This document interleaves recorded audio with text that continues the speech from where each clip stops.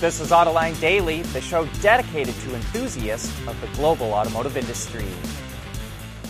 Toyota was hit by a cyber attack that forced it to close down all its manufacturing operations in Japan.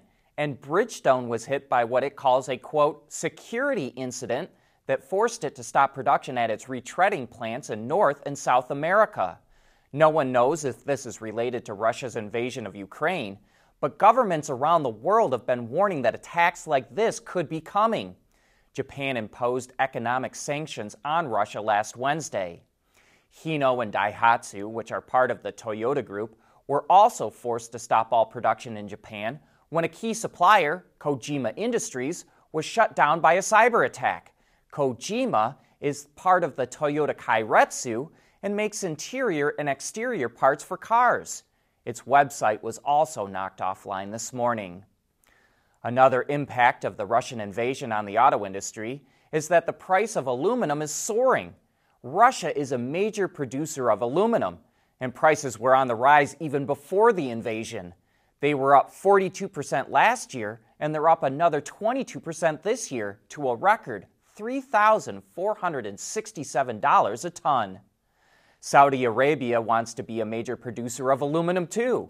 It now makes nearly 1 million metric tons a year, up from about 200,000 tons a decade ago.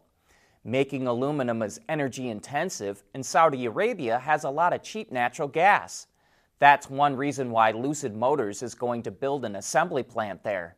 It just signed a $30 million lease. It would be Lucid's second plant. The first one is in Arizona. Saudi Arabia's sovereign wealth fund is a major investor in Lucid and owns 62% of the company. And that's another good reason why Lucid decided to build a plant there.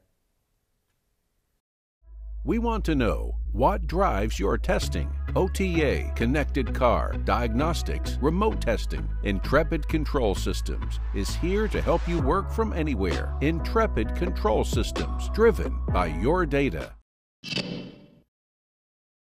Panasonic announced that it's expanding a production site in Japan to start making new 4680 battery cells. Those numbers refer to the width and height of the cells, which will also be supplied to Tesla. And these are about 5 times larger than the batteries it currently provides Tesla, and they're also more powerful. With less cells needed to fill a pack, they should lower production costs as well. Panasonic says the 2 new production lines at its Wakayama factory will start mass producing the new cells by the end of March of 2024. In other Panasonic battery news, it teamed up with Toyota to make its batteries safer and longer lasting. Toyota put a focus on cruising range, battery degradation, and charging speed. So the 2 companies developed a special coolant that stays separate from the cells and does not conduct electricity well, as a way to help prevent fires and keep the battery pack at optimal temperature. Toyota is also using redundant battery monitoring systems to make sure the voltage, temperature, and current are all within specified levels. These measures should allow the battery to maintain 90% of its capacity even after 10 years. Uber is testing out a new payment program for drivers that it hopes will lure back the people it lost since the pandemic hit. Previously, drivers had to accept a trip before they could see how much they'd earn and where they had to go. But that changes under the new pilot, which is being conducted in 24 U.S. cities and also includes increased incentives to take shorter trips. Uber worried that doing this could result in drivers cherry-picking trips and shying away from low-income areas. But it says that hasn't been the case during the tests. Mobility is becoming electric, connected, and autonomous, just like the manufacturing world. But will always be one thing: a reliable partner for our customers.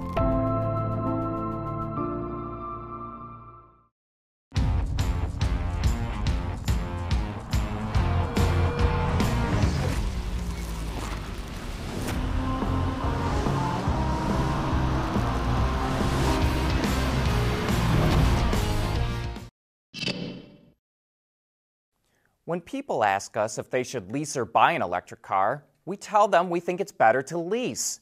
That's because EV technology is progressing so fast that the electric car you buy today could be obsolete in just a few years. So if you just lease it, you can then step into a new EV at the end of your lease. But apparently, most people don't do it that way. Experian, the credit scoring company, says 72.3% of all EVs in the U.S. last year were bought, not leased.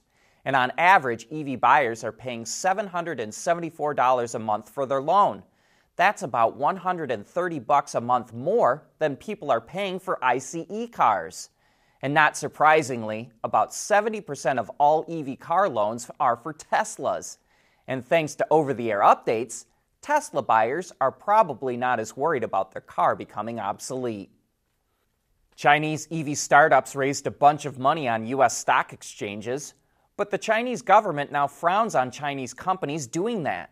So Chinese EV maker NIO, which currently trades on the New York Stock Exchange, is going to list its stock by introduction on the Hong Kong and Singapore stock exchanges. Stock by introduction means NIO will simply offer existing shares on the Hong Kong and Singapore exchanges. It will not raise any capital or issue any new shares so that it doesn't dilute existing shares and drive down the price.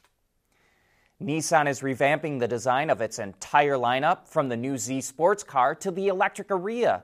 So we thought it would be a good idea to hear firsthand how the company is changing its design. So we invited David Woodhouse to join us on Autoline After Hours this Thursday. He's the Vice President of Design for Nissan in the Americas, and many of you may remember he previously was the head of design at Lincoln, where he transformed the look of the luxury brand.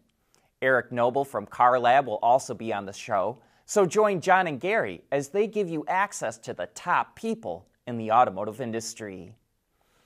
The Easter Jeep Safari in Moab, Utah is still more than a month away, but Jeep is teasing a couple of the wild concepts it will have in tow to the event. One is clearly a 4xe version of the Grand Cherokee that it says will, quote, certainly conquer even the most tumultuous terrain. The other looks like the silhouette of a gladiator made out of fragments of a QR code. But if you scan it, you get nothing. We'll note that it's accompanied by a Jeep Performance Parts logo, so it likely has something to do with that. But we'll find out more soon. And that brings us to the end of today's show. Thank you for making us a part of your day.